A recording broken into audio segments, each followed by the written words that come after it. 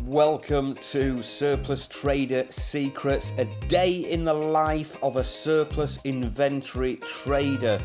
And I'm going to show you all about the surplus inventory industry. If you love the buzz of buying and selling stuff in bulk, this is for you. If you love doing deals on pallets and truckloads of surplus stock, this is for you guys. I'm going to share the secrets, methods and strategies that no one teaches in this $1 trillion industry. I'm going to show you the new modern way on how to buy and flip bulk surplus inventory like a pro. You're going to hear what a day looks like for a full-time surplus inventory trader. Boom!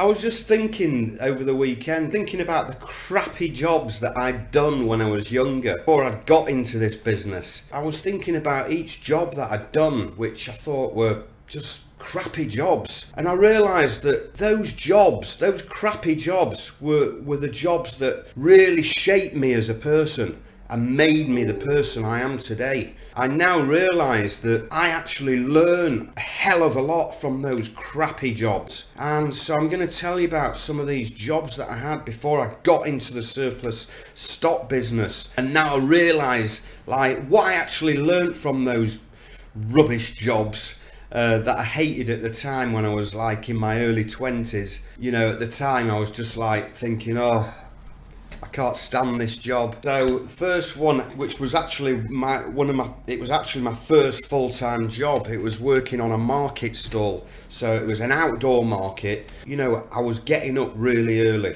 to work on these markets. 5:30, 6 o'clock, I was getting up really early. A lot of the time it was after a really late night out with my mates, and I was going on these market stalls and I was helping unload vans. You know, I was lifting heavy boxes, setting up displays on a market stall.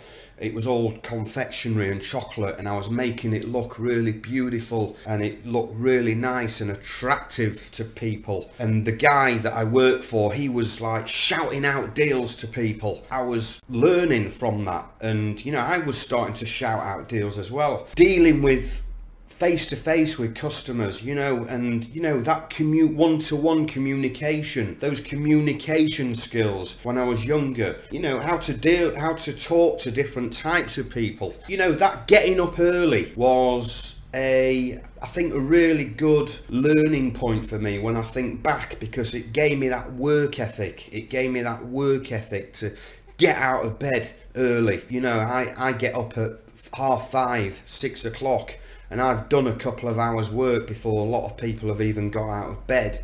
And so that gave me a good work ethic, that getting up early and, you know, getting stuck in. So another job I actually did some door-to-door sales. I was a door-to-door salesman for a cleaning company, like carpet cleaning and upholstery cleaning and curtain cleaning. And so we used to go out in a van, a team of us, and they'd drop us off in an area. We'd literally been knocking on the doors, introducing the company and trying to book an appointment and give them a quote, and the cleaning company would be in the area. They would then do the job, the cleaning of the carpets and the curtains and whatever. There was a lot of knocking on the doors and a lot of no thanks and shutting the door on me. I was doing that every day. You know, most of the time you're getting people going, no thanks, not interested, shutting the door. You're getting knocked back, you're getting knocked back, you're getting knocked back. You know, when I look back, I was thinking, I kept going, I kept coming every day. And obviously, in between all the knockbacks, in between people shutting the door on me, in between, I was actually getting some deals. You know, I was getting sales. Sometimes I was getting 5 sales in a day, 10, sometimes 15, sometimes 20. I was just being persistent, and I still had that smile on my face, and I still had that hungriness. Persistence, you know, that persistence, that was really important, that you kept knocking on another door and, you know, trying again. Fail, try again. No, nothing happened. Try again. No, nothing happened. If you don't keep trying, then that's it. game over. Persistence, that's what I learned from that job. Just being persistent. When you get knocked back from people, forget it. Next, keep going. Next, keep going. Next, keep smiling. Next, keep going. Next. You will always win when you keep going. Keep going. You will always win because you're keeping going. You're not stopping. If you stop and give in, game over. Keep going.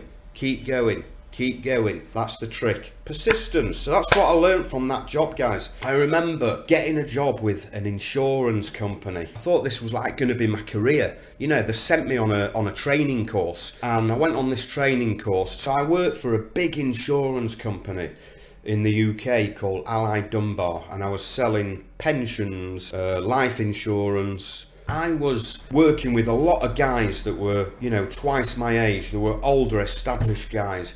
I was driving an old banger to this office in another town. You know, I was going on the motorway and the car kept breaking down.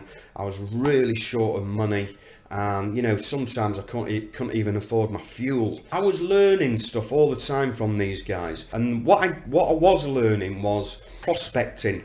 What I call prospecting, which basically is, you know, building contacts all the time. You know, writing on a card what you'd said to them on the phone, what the conversation went like, you know, when to call them back. Prospecting meant making new contacts all the time. So, you know, I learned about how to, like, ways of getting new contacts. Prospecting was really good. I used to have a big index box of index cards. I mean, a lot of you guys might still use that. Prospecting, building contacts, that was really useful, and to this day it's something I still do. And then I ended up working in a warehouse, cash and carry, where I actually started looking for surplus stock as a stock finder on the phone.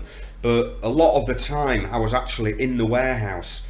And you know, I was literally sometimes on the back of lorries, helping unload lorries, sometimes by hand, sometimes with a pallet truck, and it was freezing cold. It was tough. There was a lot of physical work involved sometimes. That was a time when I was really just in the early days of the surplus stock industry, learning from a guy who owned this place, who had been in the surplus stock business for a long time. It was all food and drink related stuff. And I used to watch him and I would try and work out, like, how does he do it? How does he do it? How does he do these deals? And I'd work out that his profit on some deals was just like tiny. And I used to say to him, why have you done that deal? It's like, it's hardly earned any money. He said to me, a profit is a profit. If I didn't do that deal, I wouldn't have made any money.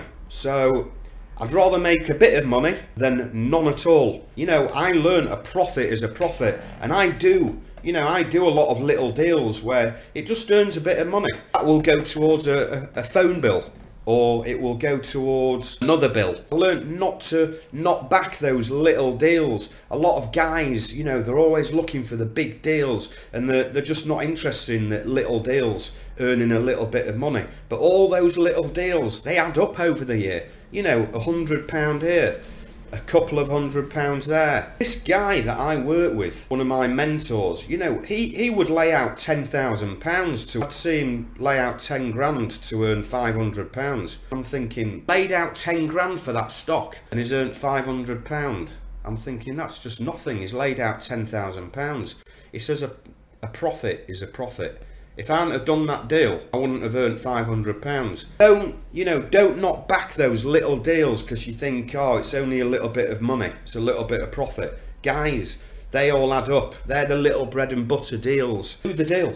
Do the deal. It's £100. It helps towards a phone bill. It helps towards wages. It helps towards whatever. 3 things that I have done. You know, I built a lot of trust with people. You know, I over-deliver. I feel that I over-deliver with people. I give a lot without expecting anything back, which is a great trait to have, guys. That is my Monday story on some of the crappy jobs that I've done when I was younger, that kind of made me the person that I am today, I guess. And I look back and think, yeah, I learned quite a lot from those crappy jobs, you know. And I guess you guys, you can look back at some of the crappy jobs you did when you were younger, and you'll realise you know, those crappy jobs, you actually learn a lot from them, But at the time, you didn't even think that. But now you're older and wiser, you realise that you learn a hell of a lot from those crappy jobs. Guys, it's great to see you. Have a great week. Don't forget to click my link if you want to join my VIP Facebook group on all about the surplus stock business. And I will catch you soon. Take care.